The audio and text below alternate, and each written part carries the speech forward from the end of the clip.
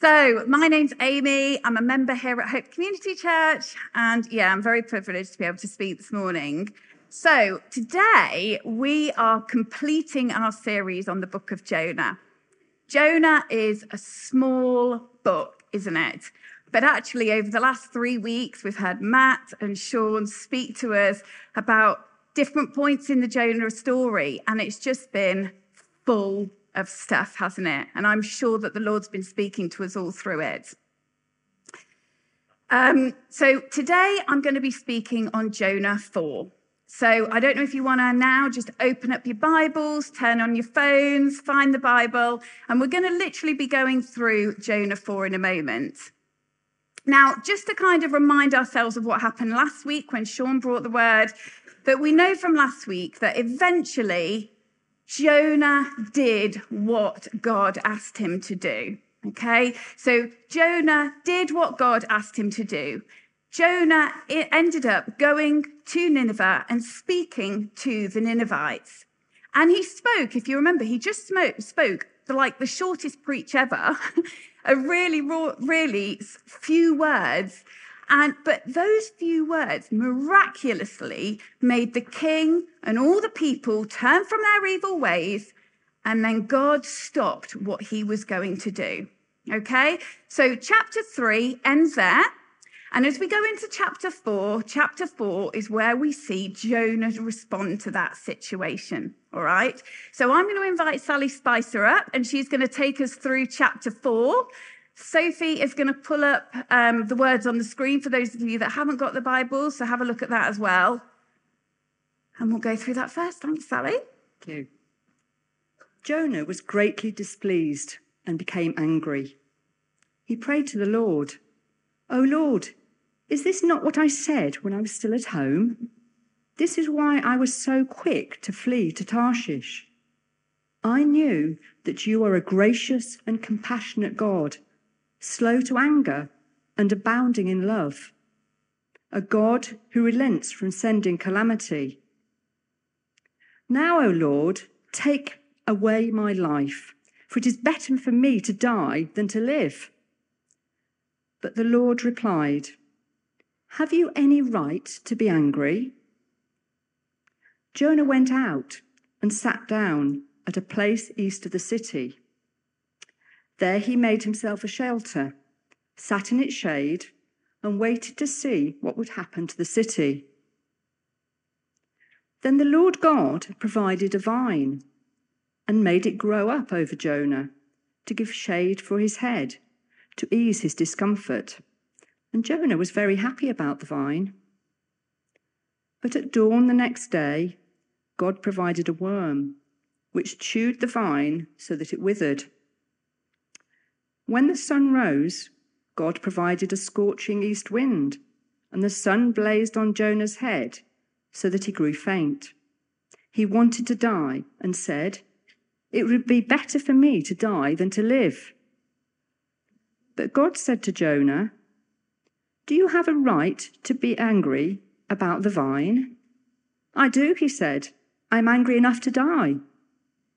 But the Lord said, "You have been concerned about this vine, though you did not tend it or make it grow. It sprang up overnight and died overnight.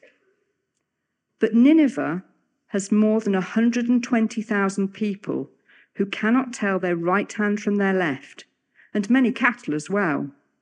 Should I not be concerned about that great city?" Thanks, Sally. That's great. Thank you.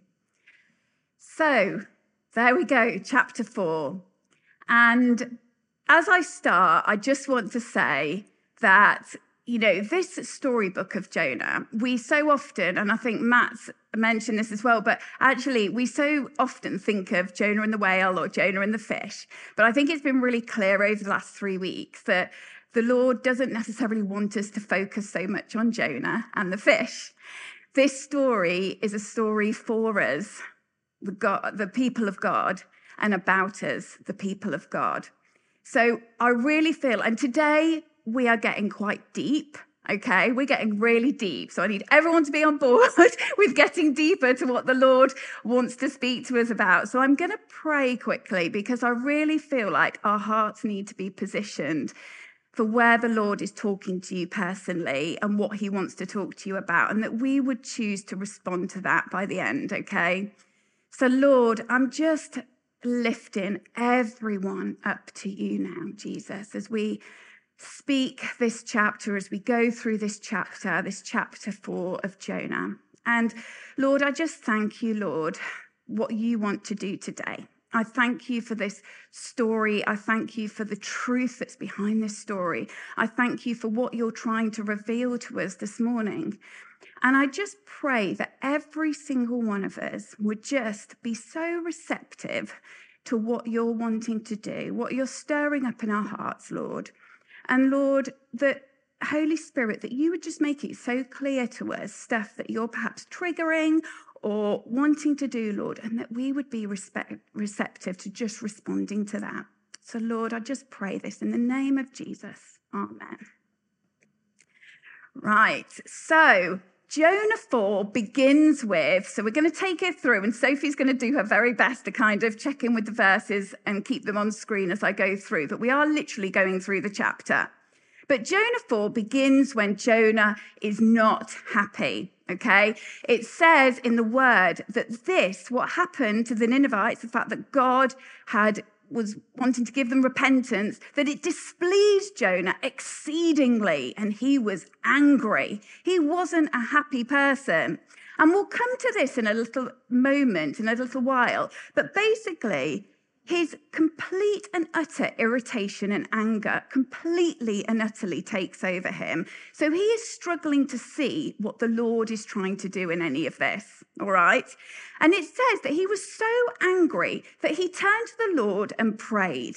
And verse 2, it tells us that he prayed. He prayed to the Lord and he said, "O Lord, is not this what I said when I was yet in my country?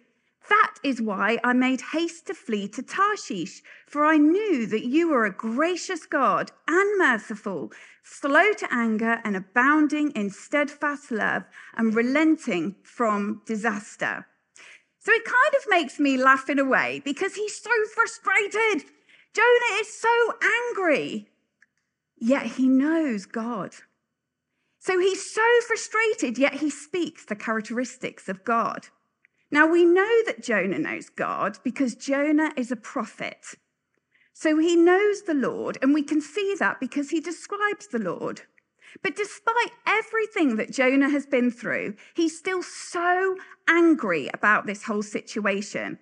So he feels like he's got to re-emphasize why he chose to flee from Israel over to Tarshish, doesn't he, at this point in time?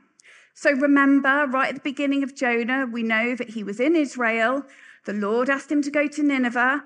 What did Jonah do? Went in completely the opposite direction, went to Joppa, and decided to get a ferry all the way over to Tarshish. And Tarshish was basically the edge of the known world at that point in time. Now, when I think about this, I think, did he flee because he was scared? Did he do it because he was scared? Because actually, if he was scared, I'd kind of get that. Like if I think about it myself, we've heard over the last few weeks about the Ninevites and about how awful they were to people. They were not nice people. They did evil things to people. They were not kind. And actually, if Jonah was scared, I kind of get it, because for God to send him over to the Ninevites and speak about the Lord that they didn't even believe in, he was pretty scared. So I would get that. But the thing is, Jonah wasn't scared. It wasn't because he was scared that he didn't want to go. It was because he hated the Ninevites. He disliked them with a passion, and he knew what God wanted him to do, and he knew that if he did it, he knew what God was going to do if he did it. So he knew what God wanted him to do, and he didn't want to do it because he did not like the Ninevites at all. They weren't nice people. They didn't deserve God. They didn't deserve what God wanted to do. They didn't deserve repentance. In fact, he knew, because as soon as he re-emphasized this, he says, doesn't he, I didn't want to go because I know that you, God, you're a gracious God. You're merciful. You're slow to anger, abounding in steadfast love, and relenting from disaster. So he knew God, he just didn't want to do what he was told. And it's really funny because considering how cross he is with God, yet deep down he knows God. And I find it's kind of conflicting in a way, isn't it? And he goes on to say in verse 3, therefore now, O Lord, please take my life from me, for it is better for me to die than to live. Again, we've heard over the last 3 weeks about this kind of over-the-top, dramatic story of Jonah. Everything in this story is completely over the top. And it might make you laugh a little bit, the way that in response to what God's done, in response to his anger and frustration, Jonah is prepared to die. I mean, that's pretty dramatic, isn't it? And you might say to yourself, would I like that? Would I act like that? What would I do in that situation? But there's a part of me that thinks, yes, it's over the top, and yes, it's dramatic, because that's what Jonah is in terms of the whole story. But it doesn't take away the fact that we can probably get a little bit over the top ourselves in certain situations. If we asked ourselves whether we've ever gotten into a bother or got what we would call a bee in our bonnet about things, because we've got so consumed in our own feelings, in our own thoughts, in our own opinions, in our own frustrations, in our own anger. Do you think sometimes we lose sight of God's plans and purposes in what he's trying to do? We can think so much about our own emotions. We get so caught up in them. We get so caught up in our own feelings, in our own needs, that actually it can become all-consuming. And although we might know God, we don't always seek him. We know that Jonah here, he knew God, but he wasn't seeking God. And Jesus, we think of Jesus in this story, because Jesus is so evident in the book of Jonah. Jesus gives us such clear direction with this, that I think through the story of Jonah, the Lord shows us the same. Because in Matthew 6, Jesus gives his followers some really sound advice in this. He says, don't be anxious. If you look at Matthew 6, it's all around feeling anxious, feeling worried about stuff. He says, don't be anxious, but seek first the kingdom of God and his righteousness, and all these things will be added to you. Jesus tells us that in all of our situations, in all of our circumstances, when we're feeling worried, when we're feeling frustrated, when we're feeling cross, when we're feeling despaired, when things are getting us down, when we are feeling weighed down, he says, first and most importantly, seek the kingdom of God. And seek means to actively aim for, to actively strive for his way of doing things, his righteousness, his attitude, his character, because he will help us. And we think about his character, that Jonah described his character, about him being gracious and merciful, steadfast in love, slow to anger. And these words that Jonah spoke out is not the first time or the last time that these words are spoken out about the character of God. In fact, it was God that spoke these words over himself back in Exodus. He spoke them to Moses. The thing is that we can know God, but we don't always seek him. We can have the knowledge like Jonah, but we can actively not strive for his way of doing things. Instead, we continue to focus on our own thoughts, our own feelings. And when we're hurt, when we're struggling, it can be hard because emotions rise. And when emotions rise, we can sometimes think irrationally, or we get bogged down by our emotions. And actually, I think this is what's happening here with Jonah. He's so consumed with his own anger. He's so cross about the situation. He's so caught up in himself that although he's able to verbalize God's character, he's not seeking God in what God is trying to do in what's happening here.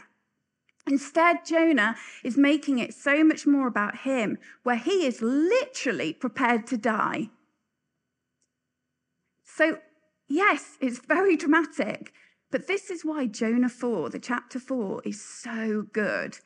Because through Jonah 4, we really start to see and understand the breadth of God's grace and mercy for Jonah, but not just for Jonah, for us, for God's people. We see Jesus, his grace over us, over our lives. So after this initial outburst to God, God turns to Jonah, and in God's grace and in his continuous pursuit for Jonah, he's not going to let him go. He's going to continually pursue Jonah. He says in verse 4, "Do you do well to be angry?" But again, Jonah is still frustrated. He's still angry. He's not let it up. And so what does he do? It goes on to tell us that he gets up, stomps on off out of the city, goes out of the city, finds a little booth, sits there and just watches over the city.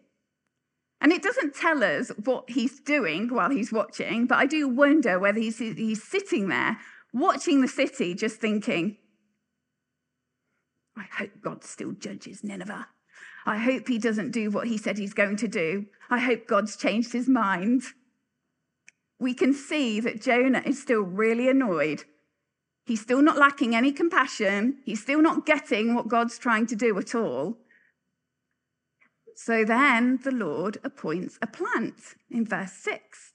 And it says that he made it come up and over Jonah, providing a nice shade for his head. And it says that Jonah was exceedingly glad, because now, of course, Jonah is comfortable. He's comfortable. He's not hot. He's chilling out, watching over the city, probably hoping that God is going to end up judging them. He's probably breathing a sigh of relief. It says that he just sits there and waits. But then the next day, after a good night's sleep, so God, I think, has just given him a rest to cool down a little bit. The next morning, God then appoints a worm. What does the worm do? The worm then attacks the plant. So it withers. So there's no more shade anymore. Then God lets the sun rise, but the sun is boiling hot. It says that it's scorching hot. So it makes Jonah faint. So he's gone from being comfortable to very uncomfortable, to the point, instead of him asking for God's help, knowing that God's there, he's clearly there. He's done some stuff with Jonah over the last few weeks we've seen, haven't we?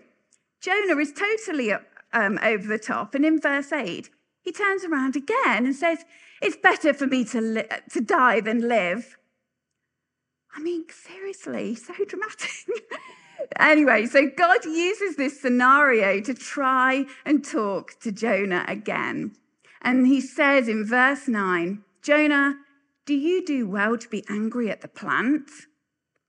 And Jonah replies, yes, I do well to be angry enough to die. It's dramatic, but God is using these different situations. And by his grace, God doesn't give up. That's who God is. Doesn't give up. And he replies to Jonah, and we're going to read verse 10 now, because in his reply, he says, Jonah, you pity the plant for which you did not labor, nor did you make it grow, which came into being in a night and perished in a night. Should I not pity Nineveh, that great city in which there are more than 120,000 people who don't know their right hand from their left, and also much cattle? God here is trying to help Jonah understand the bigger picture. Because up until this point, he's just very consumed in himself and his own feelings. And so God's saying, Jonah, how can you change your feelings from pleasure to anger overnight about a tree that you did nothing to get? You didn't plant or water it. It grew up one night and then it died the next day. So how can't I change how I feel about Nineveh from anger to pleasure? He's saying to Jonah that there's more than 120,000 people in that city of Nineveh, Jonah. They don't know their right hand from their left hand. And we could, God is not excusing what the Ninevites have done. They were horrible people. They did awful things. He's not excusing this. He's not saying that it's okay. What he's saying is that actually they don't know their right hand from their left hand. They are completely and utterly misguided.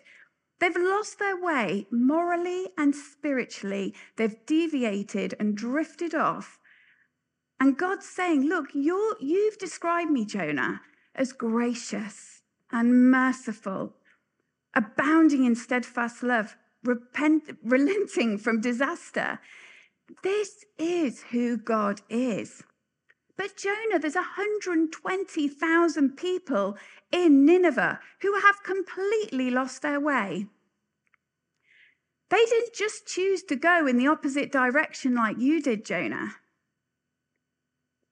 They're falling. They're sinking. And Jonah, I want to rescue them.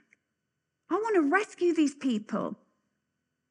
And we see, in this, you start to recognize the scale of God's grace and mercy, his compassion, his love on all people. To Jonah and to the Ninevites. And isn't this just such a beautiful depiction of Jesus? Because this is what Jesus did for us. He came, he rescued us, he's forgiven us, and through Jesus, we're reconciled to God, aren't we? Because of Jesus, we're all forgiven. And the cross demonstrates this amazing love that God has for us. And not just for us, but for everyone that calls upon the name of Jesus. The catch, of course, here isn't that God wants us to know that he forgives. Jesus makes it clear that forgiveness is a very important part of our journey. And through the Gospels, Jesus says to his followers, love your enemies and pray for those who persecute you. Pray for those who hurt you. And that can be really hard. Jonah didn't find it easy. But just like in Jonah, God invites us to seek him. I think often we recognize God's forgiveness and we can kind of accept that part and we're good with that. But when we think about our own part to play, I think that can become more difficult as human beings. I can't, this whole issue of forgiveness, I know that I can't possibly stand up here and know everyone's, or possibly understand people's situations and circumstances and things that people have been through where they are struggling with this, struggling with forgiveness. There might be people here that have deep, deep hurts. And I recognize that. But what I do know is that the Lord wants to give every one of us freedom. Bitterness, resentment, past hurts, anger, frustrations, all these things we see in this chapter, they can eat us up like they did with Jonah. They can eat us up inside from living the life that Jesus has called us into, a life in all of its fullness. John 10:10, it says that the enemy seeks to kill, steal, and destroy. He does not want you to move past stuff that you might be dealing with in order to break you free from some of this. But then, of course, it goes on to say that Jesus came to give life in all its fullness. And it doesn't mean that God expects us to forgive and then become best friends, or forgive and have a super close relationship. He wasn't saying that to Jonah either. But I think the first step in all of this, if this is something that you are dealing with or something that you are struggling with, I think the first step is that Jesus calls us to seek him, to seek Jesus rather than to push it away or run in the opposite direction or choose not to listen or run away or whatever it is that stops us from dealing with it in order for us to move on. I think it all starts there and the rest follows. It all starts with seeking Jesus. I've got a friend who, a really, really good friend of mine who has, I'm not going to go into all the ins and outs, but her story is just, she had a really, really difficult upbringing, And it breaks my heart to know what happened. But she's been through a big process of forgiveness and reconciliation. And I remember saying to her, how? I don't get it. I don't feel like I can stand up here and know the answers. Like, how? And she said to me, I went to Jesus first. Jesus. You've got to start with Jesus. Seek Jesus and the rest will follow. Might not be a quick process. Probably isn't, depending on what's going on. But seek Jesus. The world would say, the world says the opposite. The world tells us to retaliate, hate our enemies. How dare they do that? All of this. Yet Jesus calls us to love. He calls us to love. So I'm just going to invite the band back up, if that's okay, as we just close. Okay.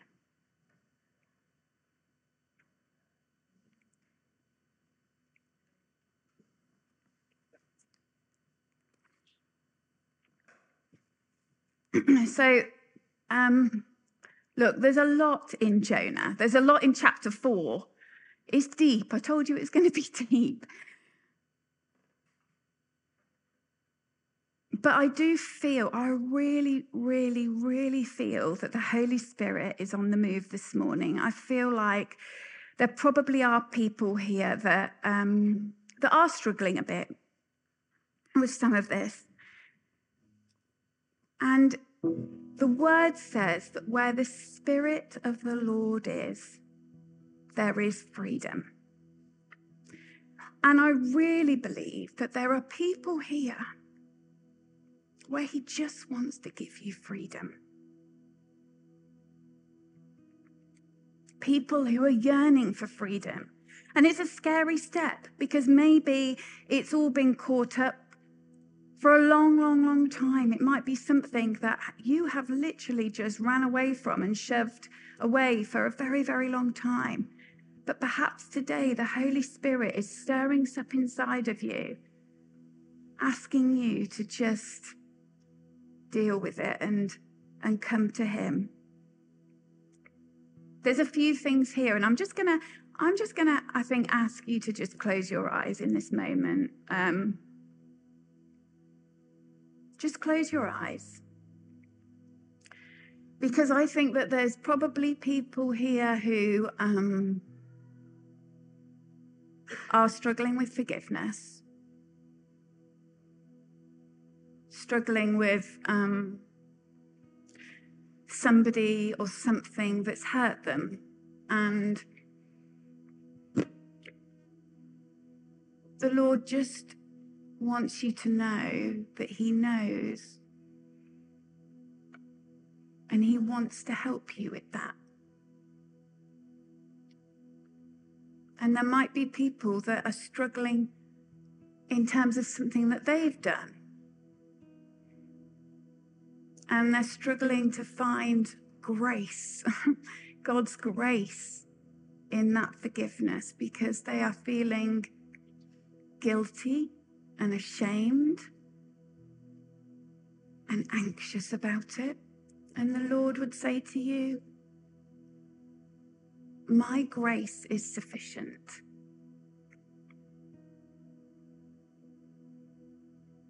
I know Paul's just gone to the back, so if anybody does want prayer and would like to go and have some prayer, I would really encourage this today.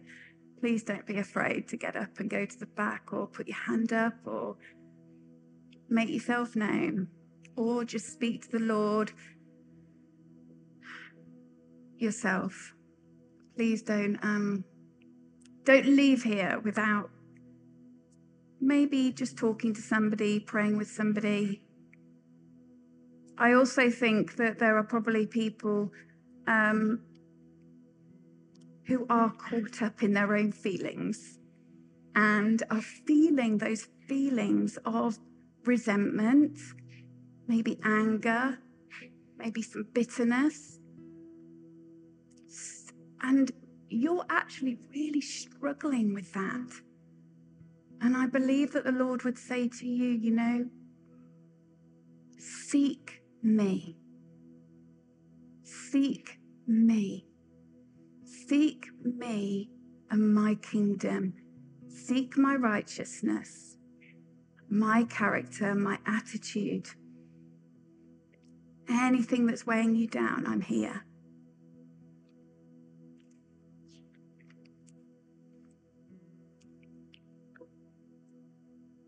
This morning in the prayer meeting before the service, Lynn and Maggie talked about maybe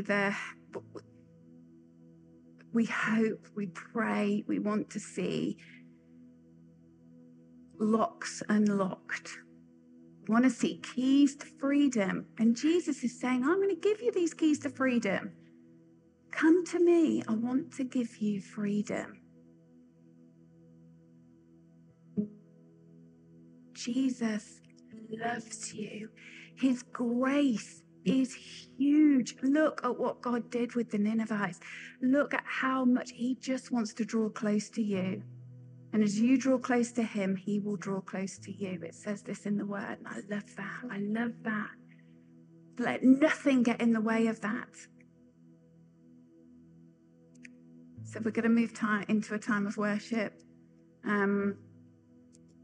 But yeah, I just encourage you to pray. I'll go to the back as well if anybody would like to pray. And some of the prayer team are at the back.